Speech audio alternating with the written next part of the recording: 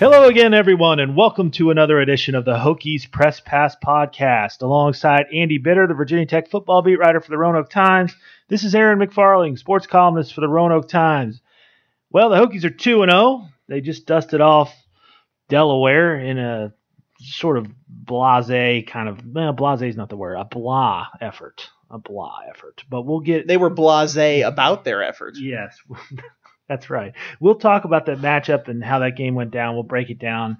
Then we'll move on to the ECU game, talk about what's wrong with ECU right now, how much of a threat do they pose, that kind of thing. And we'll wrap it up with our predictions for the week. Hopefully we'll have some fun along the way, because if we're talking about blah and blah, it doesn't sound that exciting, but we'll try to make it as exciting as we can. 27-0 was the final over Delaware. Andy, just, I don't know. What word would you use to describe that game? Meh. Yeah. That's probably the best word. I mean, it was meh. You know, we're going to talk about the third quarter thing later after the third quarter, that break. But it's like, was anybody in the crowd really excited at that moment of the game to be like, all right, we're really having a great time here? It's like they were shutting out a team they probably should have shut out. The offense didn't really look that great. There's no drama involved in anything. I think it was just sort of a meh game. You know, you have those every now and then. I actually almost kind of expected it coming off the week that they had and the big win that they had against West Virginia. I just felt like there was going to be a natural step back or taking a foot off the gas pedal. I mean, sometimes you play down to the competition that you have, and I think that's what they did the other day, and it was just sort of a blah performance. Well, we had set the line because the line wasn't out yet because it was an FCS opponent. We had set it at 30. And we both, I think you said 33 margin and I said 31 margin or something like that. But when the actual line came out, it was 39.5, and that felt too big. I mean, yeah. Just because, at some point you're probably going to take the foot off the gas, even if you are playing really well, and you can't count on a shutout. It was good enough. They got the win. Offense only had 303 yards, though. How concerning is that? A little bit. I mean, there's some plays that were out there that they missed. I think of Sean Savoy dropping the long touchdown pass. It would have been a touchdown pass early. Josh Jackson's line looks a lot different if he catches that pass. Jackson himself admitted he missed a couple throws. I think he mentioned one on Trayvon McMillan on a wheel route that he thought would have been a touchdown if he hits him on that. So just altogether not very sharp in certain areas. They didn't really connect downfield much, which didn't open up things in the ground game. Only had 81 rushing yards. Just kind of felt like they were sleeping through that game. And I mean, good thing they got that Greg Stroman punt return for a touchdown early. That sort of got things going, gave them a little breathing room. I mean, if you don't get that and the score lingers at 0-0 longer and longer into the half, I think the yuck factor or the sphincter factor on that kind of puckers up a little bit, and they maybe don't play as loose as they do the rest of the game. But it was not really that entertaining of a game to watch, and I guess you kind of get that when it's the FCS game. You're just kind of go through the motions. Yeah, I ended up writing about the running game because to me this was an opportunity to just kind of flex your muscle a little bit and just kind of trample a team that's physically not as big as you, not as strong as you, not as fast as you. Justin Fuente was pretty adamant that, look, Delaware does not allow a lot of running. The way they do things with their scheme, it just doesn't set up nicely for a running attack to go wild. And I get that. But when they did run the ball, they didn't run it well. The few opportunities they did give their tailbacks, nobody really broke anything. The longest rush of the day, 8 yards. 8 yards? I mean, come on. I know it's schematically a challenge maybe, but to me that was that's kind of an eye-opening number. The 8 yards is the longest rush, and I still don't know what this tailback core necessarily can bring if they have an opportunity to run against a front that's not stacked. Yeah, I mean, you feel like they should just be able to line up and run past somebody like Delaware anywhere, not get fancy with it. I mean, you've got Nijman and Wyatt Teller on the left side of the line, and supposedly these are two guys who are going to play in the NFL down the line, and you can't run behind them and get a big game, just like physically overwhelm a team from a lower division. I think you mentioned in your column last week, it's like that's Cro-Magnon thinking, like, this Neanderthalish thinking, but sometimes that's what football boils down to, is just line up and run over somebody. And you didn't really see that in that game. And I don't know if that was effort thing or they just weren't up for it, but you just didn't see that. And I think that what still has to concern you about the running games, you just haven't quite seen that yet. It's, they got a lot of yards against West Virginia. They got it by sort of deception. They do the jet sweep, they fake it out, and all the West Virginia guys run to the sideline, and it's a airline runway down the middle for Josh Jackson. I mean, he's not the fast and the best runner, but even he could take over a play like that and go 46 yards down the field, even though I think he's a better runner than they've been letting on. So from that perspective in the running game, I think that probably concerns you a little bit about as a Hokies fan. You're seeing that they're not just sort of lining up and just sort of ramming it down people's throats. Yeah, I ran into Vance Weiss, the offensive line coach at the Lord Botetourt football game on Friday night that I was covering. He was there to watch John Tenuta's kid, who was on Western Albemarle, and he was also there to watch a Botetourt tackle that was playing there. He's very friendly, very good mood that night. I would have liked to have talked to him on Sunday because I wonder how good of a mood he was in that day, because he's sort of an old school guy that I think would have liked to have seen better out of his unit probably. Yeah, I think so. We'd like to talk to all the assistant coaches more. He's always a good interview whenever we talk to him. Although I will say that maybe he kind of gets more worked up at practice. Whenever he's talking to us, he's just like, man, I don't care. Man, we'll go out there. We'll play 10 guys, 12 guys if we have to. He's always just like, we'll do whatever it takes to do this. He doesn't seem like he gets all worked up, but I can imagine as any offensive line coach that's out there can really tear into his players when he needs to. Yeah. Well, the defense got the shutout, but there was a field goal that clanged off the uprights. There were some red zone piercings by Delaware. How good was the defense? Was it a shutout type performance, or do you think that was a little bit lucky to get the shutout? I think it was a pretty good performance. I don't think it was necessarily shutout worthy. Like you said, they got down to the 1 yard line, ended up getting backed up on a play, on a sack, and then missed a short field goal. I mean, that just sort of comes down to pure luck at that point. How often does a team get down to the 1 yard line and not get some kind of points on the board? What you didn't see last week was them giving up the big play. That's what kind of hurt them against West Virginia, as they had those explosive plays down the field. I can't remember the exact stats. I think their longest run was like 14 yards or something like that. I mean, they didn't give up huge plays. So I think that's how you have to feel comfortable coming out of that. I know everybody was concerned about the yardage they gave up in the first game. They only gave up like 230-some yards, I think, in this game. So, all's calm in Hokie land about the defense worrying about, oh my gosh, all the yards they're giving up. They can still go out there and dominate a team that they should dominate. Tremaine Edmonds' numbers were ridiculous, weren't they? 14 tackles, 4.5 tackles for a loss, had a sack and a half. Terrell Edmonds had like 8 tackles, a pick, and a sack. I was saying in my 5 thoughts thing, or I think after the games, I think by the time they're done, the Edmonds brothers might rival the Fuller brothers for, Hokie first family, whatever designation you want to give with that. I mean, they're producing like crazy. Yeah. All those guys are beloved by the fans. I know the Fullers have 4 to the Edmonds' 3. I don't know. I think by the time it's all said and done, especially if, Tremaine seems like he could be a really high draft pick. I think Terrell could shock some people. Trey is already in the league. He made the roster for the Saints, which you love to see with the kind of injury history that guy had. He was just always relentlessly positive throughout all of that. It's good to see something good happen to him, and he makes an NFL roster like that. That might be an interesting comparison a couple years down the line, though. I also find it interesting, with Trey moving on to Maryland. I mean, there's certainly no hard feelings with the family that it didn't work out for Trey. It's like you still got your 2 other kids there, and they're tearing it up. I think that says something about the family. That look, you can make a transfer for opportunity purposes, and still, have a good relationship with the coaching staff and the program.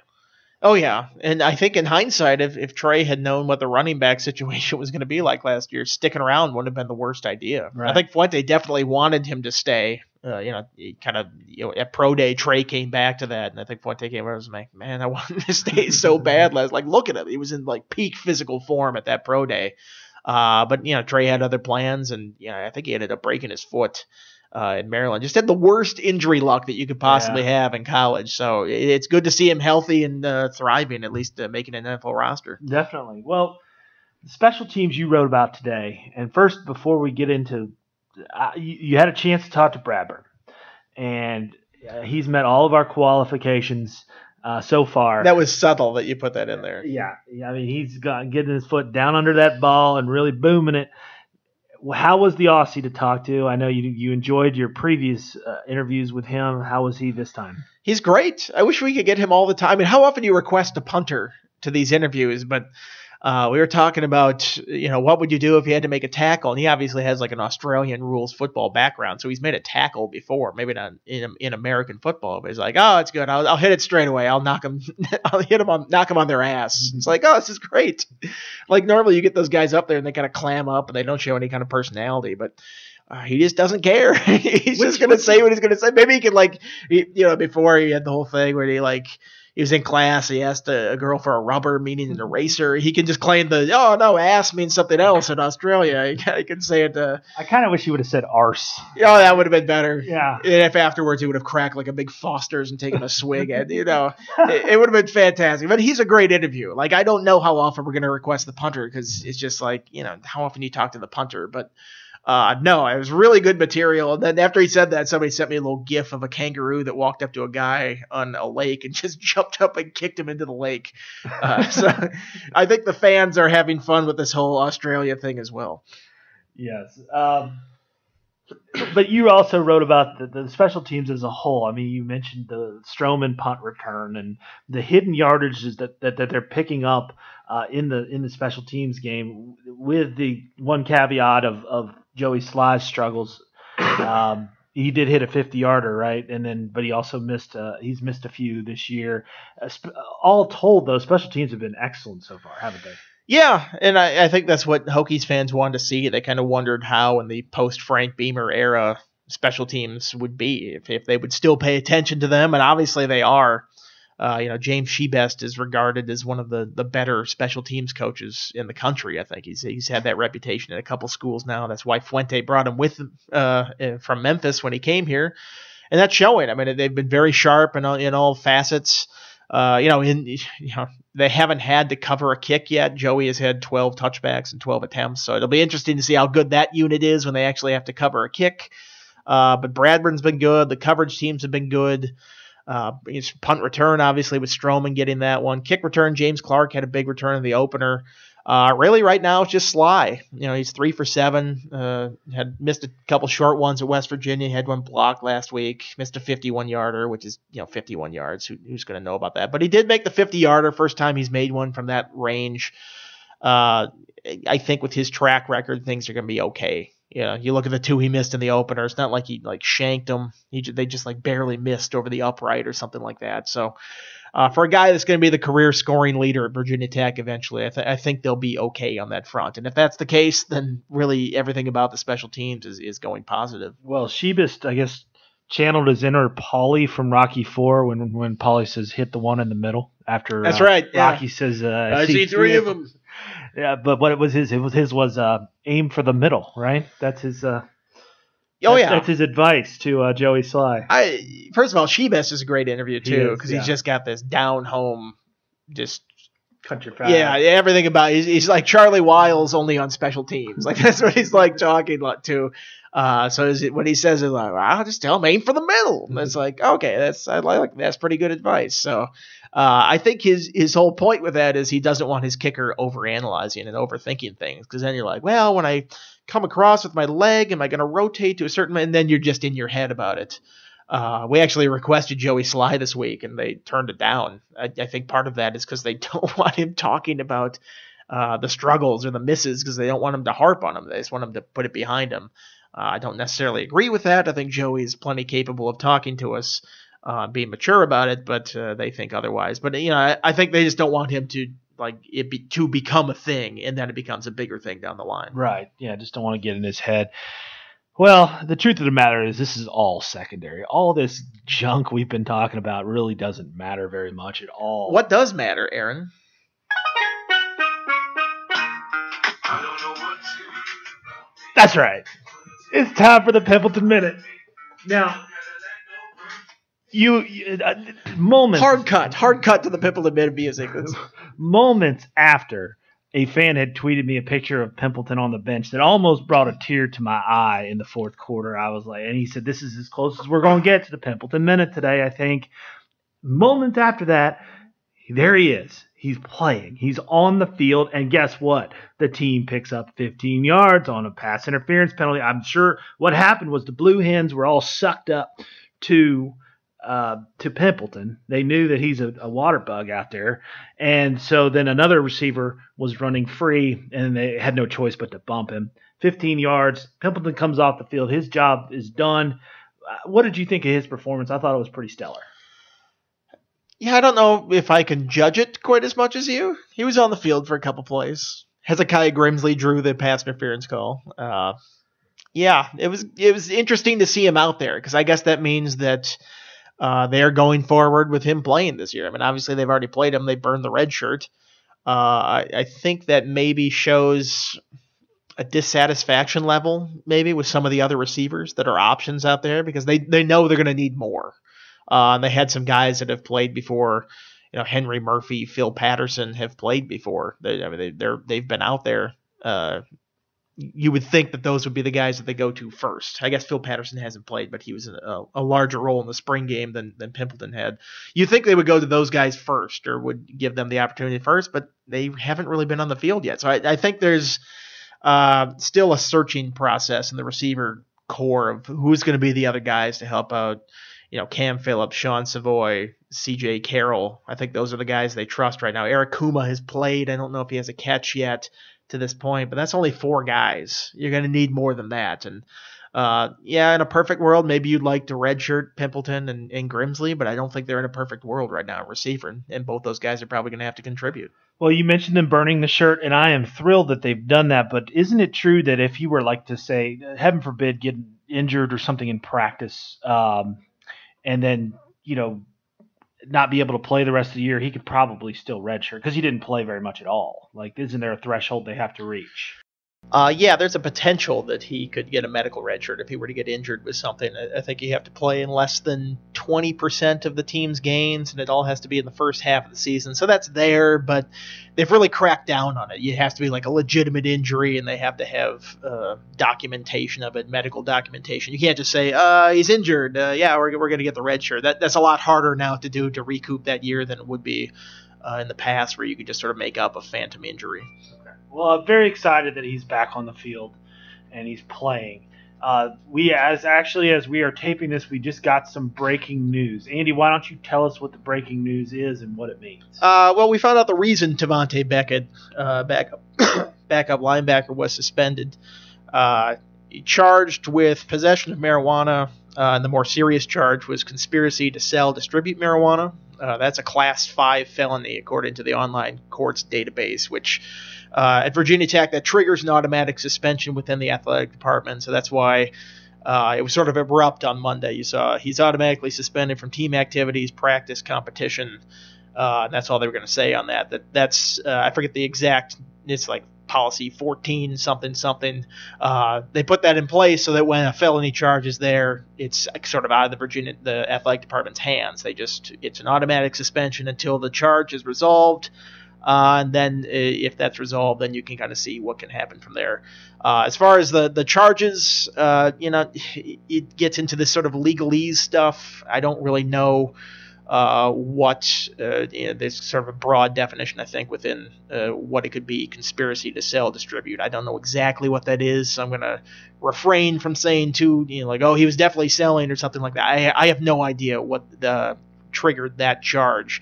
It was weird. The official offense date was listed as August 23rd, and the actual charge wasn't put into the system until September 11th. So I don't understand the lag there. We have some people looking into it, and perhaps we can get some more information on that later.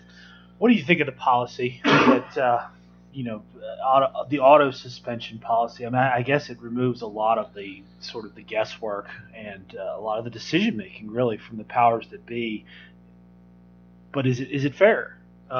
If a guy, obviously hasn't been found guilty of anything, is it fair to go ahead and just, suspend him?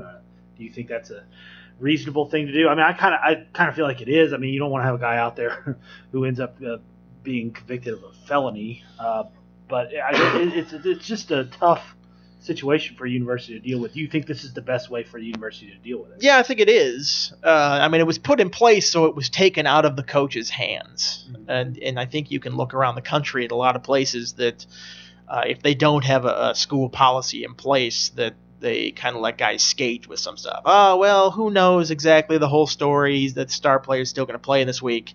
And I think this was sort of born out of, early 2000s or middle 1990s where there were a lot of issues with, arrests and things of that nature, and it would be on Frank Beamer to, is he going to suspend them, is he not? And I think they take this off the coach's plate if it reaches a certain severity. Police don't make these charges lightly. It's not like, there's sort of a rumor he was doing something, we're going to charge him with a felony. No, there's actual evidence behind this or a reason they charge somebody with this. So I think it's met a certain threshold if they're charging him with this. I mean, certainly this isn't a Class 1 felony or anything like that. So I know a lot of people will jump to conclusion, and it'll be both sides. Oh, what's he doing? He threw away an opportunity. Oh, it's just weed. It shouldn't be a big serious deal.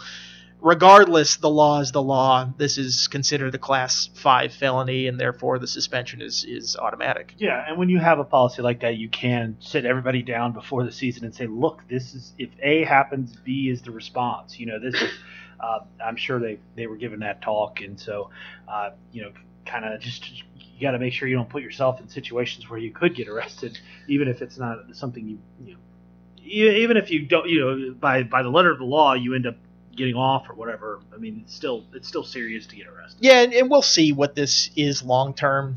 Fuente kind of no commented today, just citing, the policy is the policy. You got suspended. There's not really much you can say at this point. I will caution people to say, it's a felony. There's no way he's coming back. Or, it's a marijuana thing. There's no way he's coming back. I've seen, Cody Journell came back after that whole fiasco a couple years ago. I mean, there was nothing more embarrassing for the program than that. I think he spent a couple days in jail, actually, because it was around Christmas time, and it was like a strange time for when he could actually make bond. If he can come back from that, I feel like there's a lot of leeway, a lot of second chance with guys that they can have. But then again, I'm saying I don't know any of the details of the arrest. Like I said, we're looking into that. Beckett was sort of an up-and-comer, right?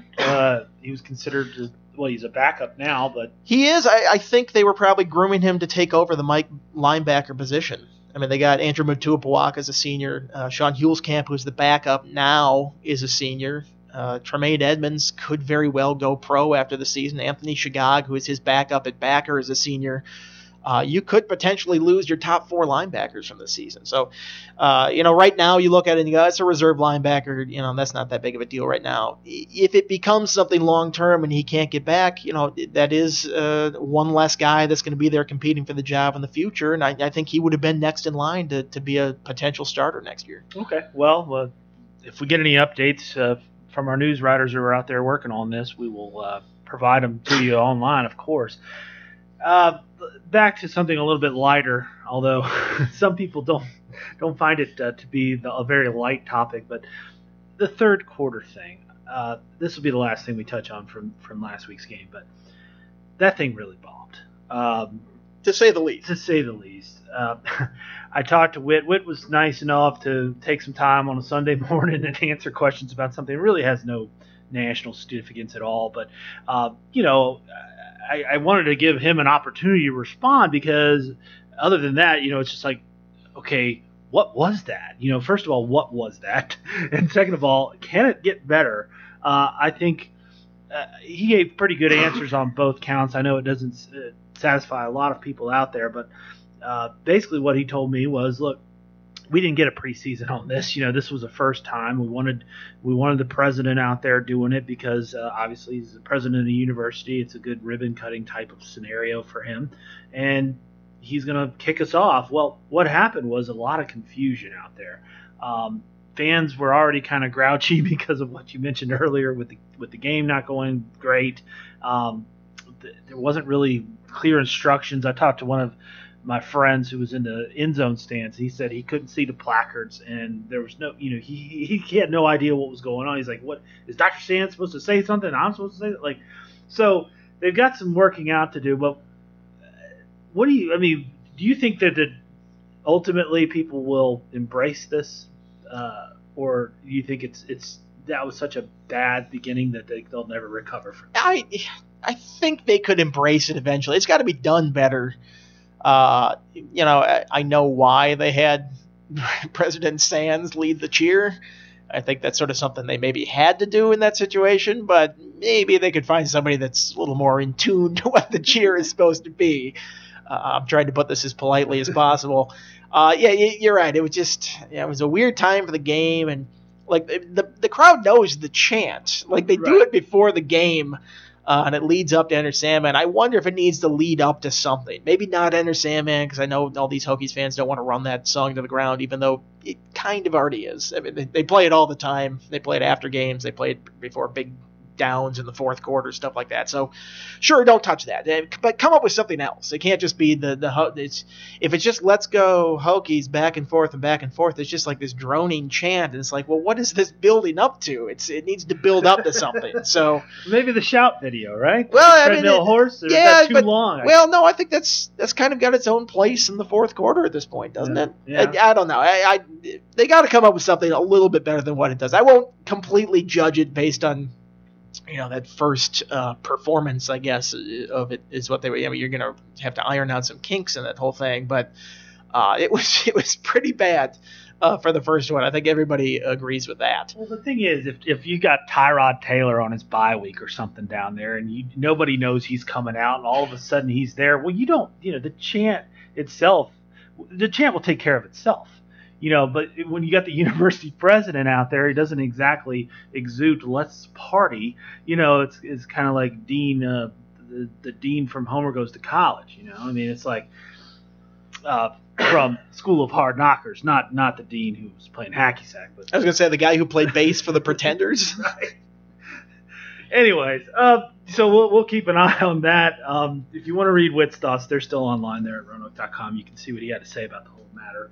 Let's move on to ECU.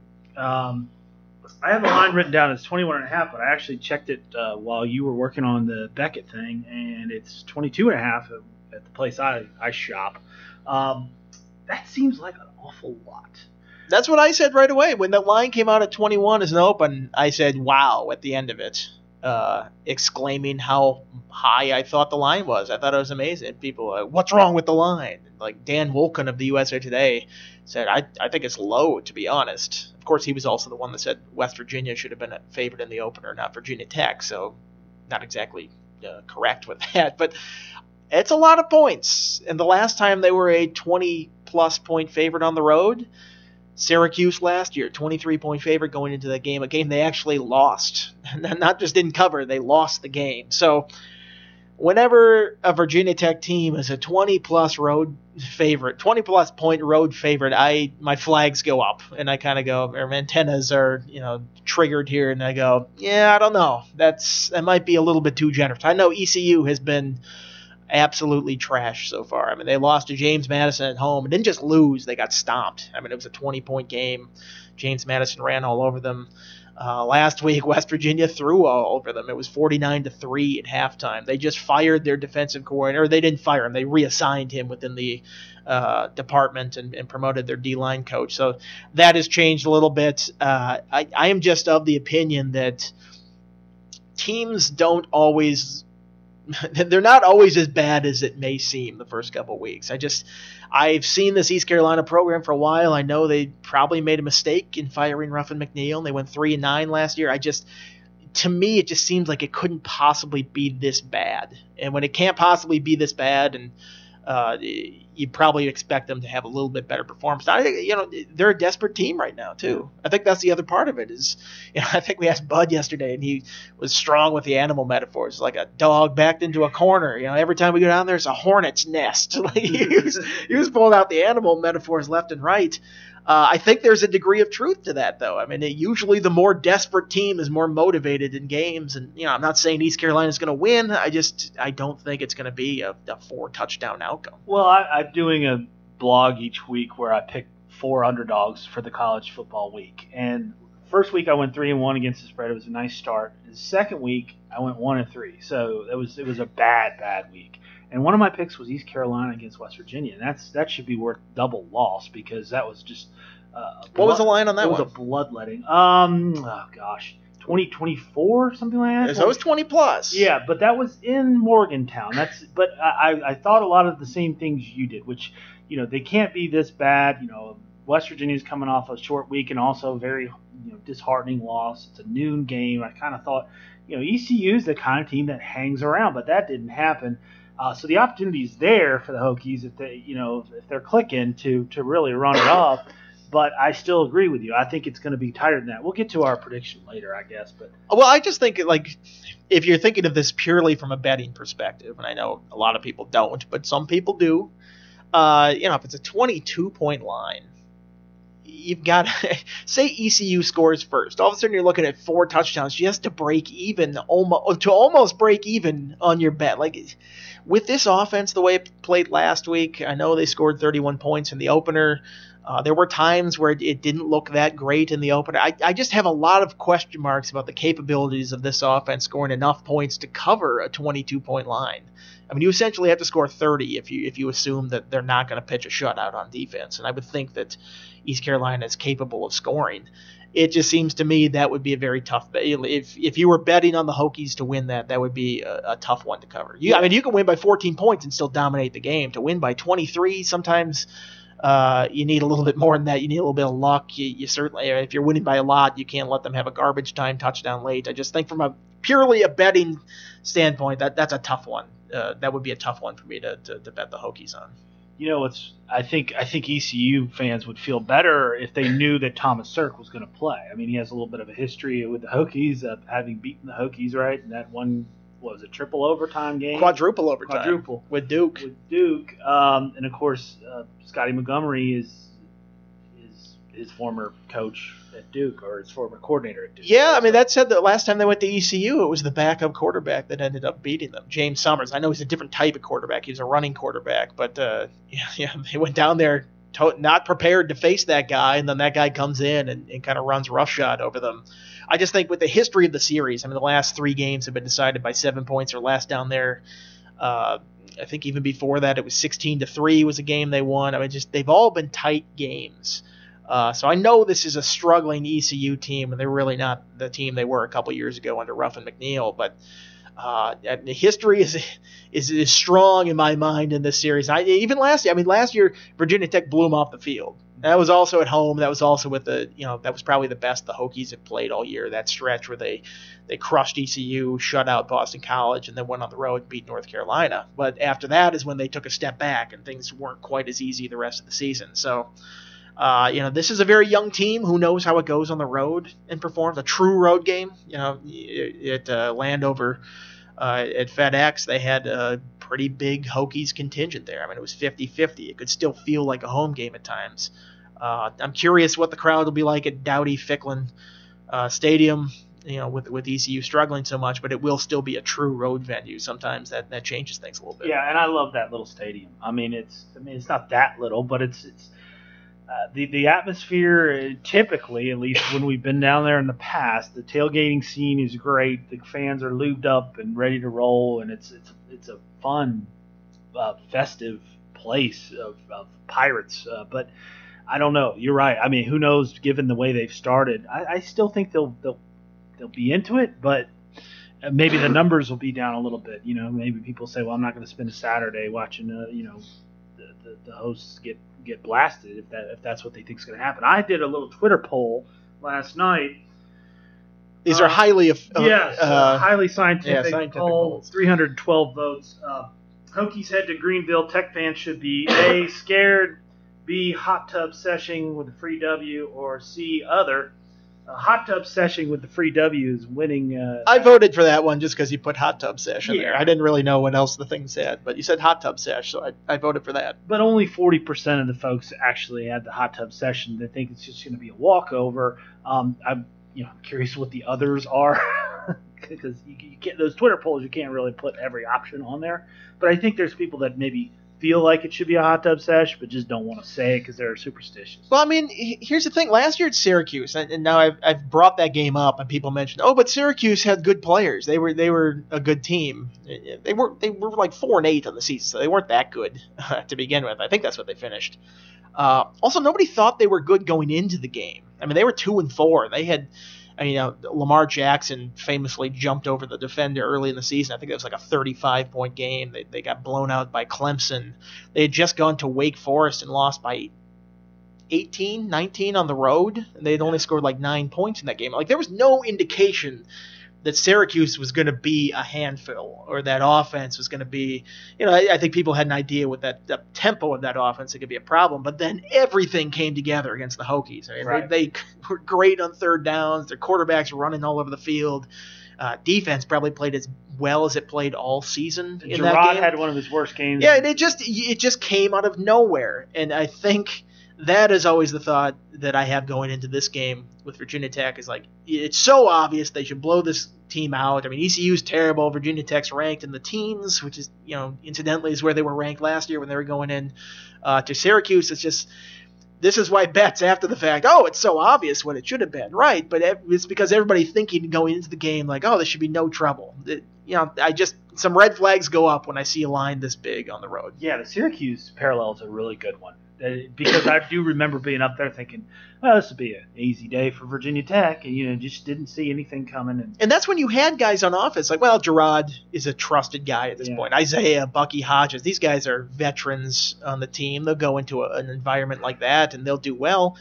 I mean, you still have a redshirt freshman quarterback this year making his third career start, first true road start. Outside of Cam Phillips, not a lot of experience in the receiving corps. I just think there's a lot of ways where this game could get sideways offensively for them, and it might be a tougher task than a lot of Hokies fans want to admit. Yeah, and you're right. The environment can close in on you. It certainly did at the Carrier Dome. ECU is the kind of environment that can close in on you if you start going the wrong way. Watch a blowout win. We'll look like idiots next week. And they're like, oh, what are you talking about? Yeah, that could happen as well. I mean, I think Jackson is the key here, and I'll probably write about him for Saturday. What do we know about Jackson? I think we know he's calm. I think we know he's cautious. I think we know that he's not going to get worked up and all those things. But I think he also is, shown some freshman mistakes as he did in that last game. And this is an opportunity for him really to shine, to be honest. I mean, given what West Virginia did last week. What do you want to know about Jackson that you don't know yet? I mean, because I guess bouncing back from a performance like last week is one thing I'd like to see. Yeah, I think they need to be better as a team on third downs, and I think some of that is on him. I mean, they've been in third and longs a lot, so that hasn't helped the situation. He's got to make some of those throws on third down, I think. Would help if his receivers caught some of those passes. They had some drops in the other game. There was a throw that he made against Delaware that was really good where it kind of dropped it in between two levels of defenders to C.J. Carroll, and C.J. Carroll got popped. I actually think Jackson might have gotten him the ball a little bit late. He looked like he was open a tad before that, but that was a nice throw into a tight spot, and I'm not sure if they set up a field goal opportunity or if that was a touchdown drive, whatever it was, but it was a nice throw in sort of a difficult spot. I think it's been obvious that he's not going to force the ball into coverage, but let's see him make those really tight throws in the tight spots. That'd be something I'd be curious to see if he's better at this week. So is Robert Prunty the acting defensive coordinator, or is he just moved? He's shuffled to. I don't know if it's going to be a permanent thing. He's got the title as defensive coordinator. You go way back with him, and you have a story. I would like to hear the story. Well, Prunty is a lot of Virginia people will know that name. He was the coach at Hargrave Military Academy for a long time. Before that, he was the head coach at Gretna High School. And actually, when he was the coach, he ended the state's record 44-game losing streak that Gretna had. I think it was 1996 or something like that. Eventually turned that program around. His last year at Gretna was Vic Hall's freshman year, and he played quarterback. I think they made like the region semifinals or something like that. The next year is when I came into Danville as a wide-eyed sports writer straight out of Madison, Wisconsin, where I went to school. I covered Gretna, so I kind of had a history there. Had some knowledge of the program there. They went on to, I want to say I think they got to the state semi. They got pretty far into the playoffs that next year. They kind of opened up the offense, and that's when everybody saw what Vic Hall could do as a quarterback. But the next year I was writing a story like how the new coach is different from the old coach, and I talked to one of the players. It's like, Coach Prunty likes to goof around. He's kind of goofy and stuff like that. And Prunty, being a Hargrave, military academy coach, probably didn't want that out there that he likes to goof around on occasion because he needs to be a hard ass at Hargrave. That's what that whole role calls for. So after I wrote the story, he called me. And he was just like, what are you calling me goofy for? Like, it ruins my reputation for that. He's like, hold on 1 second. I want to order some extra biscuits with this. He was at a drive-thru when he was calling me to complain to me to rip me a new one on the phone. He's like, okay. And then he came back. He's like, okay, where was it? And then he got back to it. They actually, by the end of the conversation, I'm like, listen, he didn't mean anything, bad about it. He says, you like to goof around sometimes. You like to have fun with it. And he's like, okay, I understand what you say. Like, he completely came around by the end of it, but I thought that was one of the more interesting phone calls that I had received in my time as a sports writer. Yeah, well, we'll see how he does in his new role here on Saturday. We'll get to our predictions here in a second. Before we do, I was going to read some excerpts from the aforementioned Week 3 column, 2013, that we've discussed on this podcast before. I'm not going to do that. I've decided that's not a good idea. If you would like a copy of that article, please send a self-addressed stamped envelope to the Roanoke Times, and I'll get you one lickety-split. But you're a top 25 voter, and let's get your national thoughts. Any big changes in your poll? Who's in, who's out? Did my Turtles get in with you? Because, they whipped up on Towson. That should have been enough, I think, to show you they're ready. Oddly, nobody new was in the poll. I didn't have anybody drop out, and I didn't have anybody new come into the poll this week. I was kind of surprised myself when I looked at it. I had Florida ranked 25th. That could have potentially been a team that dropped out. I considered Washington State. Florida's kind of in a weird spot. Like, they didn't play last week because of the hurricane. I'm like, do I not drop a team out because they didn't play because of a hurricane? I dropped them from their initial spot because they looked so bad against Michigan. But I have Michigan ranked at this point, I think, 6th or 7th. I forget exactly. Let me look at it here. I got Michigan ranked 6th. I don't necessarily feel great about that, but they did beat a ranked Florida team to start the year. So, if their only data point so far is one loss to a team that I have ranked 6th in the country, I'm not going to just automatically drop them out of the poll. Biggest mover was Oklahoma. I moved them from 6th to 2nd after they went up to Ohio State and won. I had Ohio State ranked 2nd last week, so I consider that a very big win. I think my top 3, Alabama, Oklahoma, Clemson, I think that's a solid top 3 right now, even though I'm actually picking Clemson to lose this week. I was going to ask I had Louisville in the pick 'em this week. So, I did too. Great. I thought that was going to be like a unique pick, and now everybody's going to do it. 4, I've got USC. I put them back up after they beat Stanford, past Penn State, who's looked good but hasn't really played anybody. Pitt last week was so-so opponent. Stanford was a better win for USC. Georgia, I gave a little bit of a bump after they beat Notre Dame. I put them to 12th, going from 15th. I still have Florida State 10th. That was another one where I didn't really quite know what to do with them. A couple teams that lost, Auburn and Stanford, I didn't drop them much. I dropped them 1 spot each, and that was more to accommodate Georgia moving up. But, they lost to Clemson, Auburn did, and Stanford lost to USC, 2 top 5 teams. Again, if you're playing really good competition like that, and Auburn wasn't blown off the field by any stretch of the imagination. I think it was a 14-6 game. Clemson's got a pretty good defense. Auburn also has a pretty good defense too. So I didn't jump a team like Virginia Tech ahead of them, which I had 16th, just because they beat an FCS team. So there's still a bit of projection right now at the top 25. I think a lot of people complained last week. It's like, oh, well, Stanford hasn't beaten anybody. It's like, right, but they did play somebody and lost a game on the road like that. I think they're still a pretty good team. I think the projection will start to fade away around week 4, week 5, and it'll be just simply what you have done this year. But it's still so early that I think you have to do a little bit of projecting with your rankings. Still locking out the Turtles, I see. Well, they'll show you. When do they play somebody legit? Texas. Yeah, well, I have already said that I was wrong about Texas. I don't think Texas is not that good, They- that devalues that win. I think they might play Wisconsin Badgers at some point. That'll be a time when they need to strap it up. All right, let's do our prediction. Actually, before we do our predictions, why do you like Louisville in that game? I do too. It's a 3-point line. Clemson's favored. I thought it was a chance to be a little bit different. Is Clemson coming off a big win like that? Louisville played them toe-to-toe last year. I mean, really, almost could have beaten them last year. The receiver doesn't go out of bounds at the last second. I think they lost that game by 3 points. Louisville hasn't overwhelmed at this point, but Lamar Jackson's still pretty dang good. I know their defense hasn't been very sharp. But Clemson's offense wasn't necessarily sharp last week. I just think being at home, it's a huge game for Louisville. Everybody's been saying, Lamar Jackson sort of won the Heisman by default. It really should have been Deshaun Watson's, even though, you don't factor in the championship game. That's the reason they vote on it when they vote on it. I voted for Lamar Jackson. I had Deshaun Watson second last year. I think it was a legit Heisman win for him. But people have been sort of saying it wasn't because he tailed off towards the end of the year. Watson won the national championship, all that.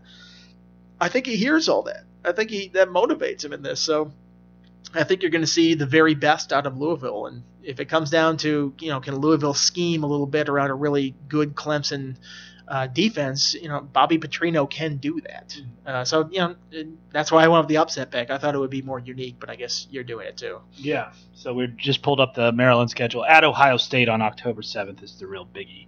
They got at Minnesota on the 30th. Yeah, I don't think going 4-0 against the schedule they had will get them in there. But we'll see. We'll compare their resume to some other teams that are out there. We'll see. Okay, so will the Hokies go 3-0? It's prediction time. I think we both think they will go 3-0. But what is your score? Which side of the line are you going on? I'll say Hokies 31-14. Or 31-17.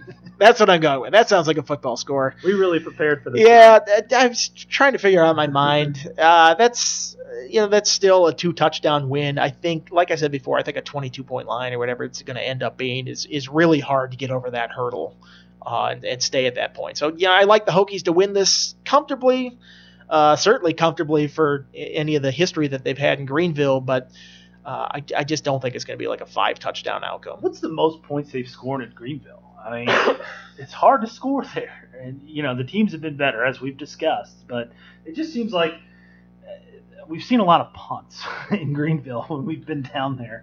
And I kind of feel 45-28 back in 2000. Wow. But, since what we call the ACC era, they've never scored more than 28 down there. Yeah. And it was in a loss, the 28 that they scored. So that's why there's the hesitancy there. I'm going to go with 30-10 Virginia Tech. I think we walk out of that stadium saying, all right, Bud's really, established that that defense is where they want it to be.